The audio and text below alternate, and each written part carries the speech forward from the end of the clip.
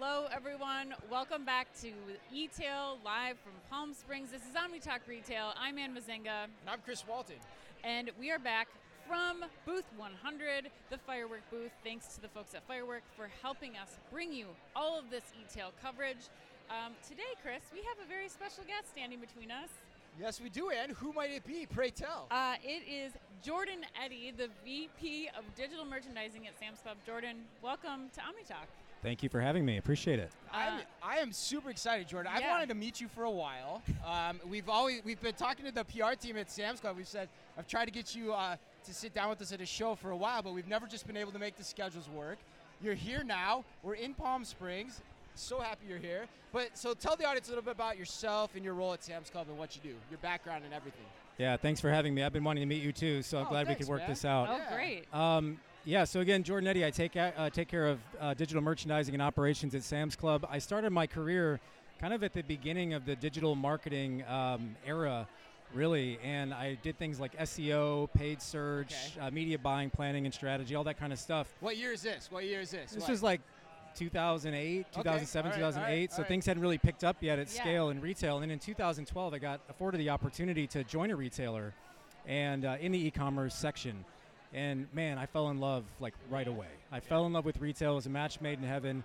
And over the next, call it 12 years, I've been in everything from merchandising to digital operations to e-commerce, marketing, all different kinds of categories. So really been able to do a lot within merchandising. And now I look after the digital merchandising and ops team at Sam's Club. And our responsibility is to support merchandising with their assortment to make sure that our items shine in the app and online, to make sure that members can buy things the way they want to buy them, and all that great stuff. So why'd you fall in love with retail, just out of curiosity? I love the pace. Yeah, I love the purpose. Yeah. Like, we get this incredible privilege to help people at scale in just incredible ways. So I absolutely love that. Especially at a Walmart company like you are, to save money and help them live better. Yep, 100%. Right. Jordan, I have to ask, I'm going to go off script a little bit, but what is different about digital merchandising for a club? Because I think of Sam's Club and it's so much about that store experience. So what's tricky about that for you and your team to be like giving people now the same experiences they would have in a club, walking through the aisles, online, or Great preparing for their trip? Like how has that changed? That's a great question. I think a lot of it can be rooted in the fundamentals of what the club model is. Okay. So our merchandising team gets the privilege of curating and designing an assortment, right? We're not an everything club or an everything store. We carefully select everything to have the absolute best assortment for our members. Best being defined by exceptional quality, by disruptive value, by delightful experiences across all of these items that we choose to carry. And those principles persist in any channel that you're in. So if a member wants to shop online or if they want to shop in club, that should hold true. That level of rigor and intensity has to be applied to digital merchandising and operations too. Yeah. Every one of our items has to stand out on its own, and just kind of like that, the discovery moment. Yes, exactly. Has to be much more strenuous when you look at it through a club channel. Yeah. I'm curious, are there any metrics that you pay particularly more attention to than, say, like a standard e-commerce operation, like at a traditional mass merchant, or am I thinking about it too much and it's pretty much the same thing, just a different flavor, and you got to figure it out? Great question. I would say there's probably a lot of similarities as you look through the funnel of the purchase cycle and things like that we're going to look at. But one area that Sam's Club focuses on, I would like to think of disproportionately relative to our peers, is NPS.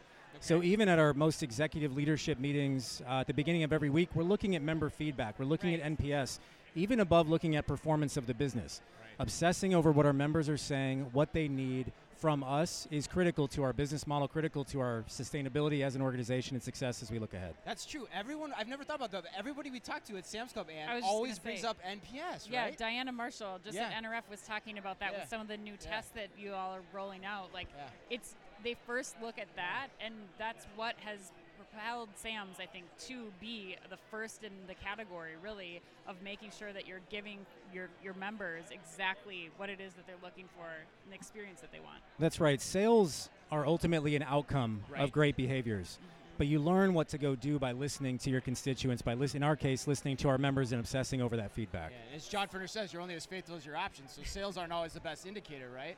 And it's also good, too, because when you talk to different leaders at a company, when you see them saying the same messages, it's always a good tell that something's going right. So Jordan, so you were here, you were speaking, you just came off stage. Like, you came off stage, you joined us. What did you share with the audience here at eTail?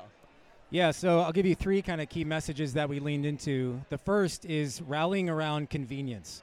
So this ties into, Sabrina did a great job talking through Scan and Go and the success we've seen with that in our clubs. Yeah. But also the rollout of our new frictionless exit technology in our clubs. So as you, over the course of this year, you're going to see that land in all of our 600 buildings in the nation, which is just making it easier for folks to shop with us.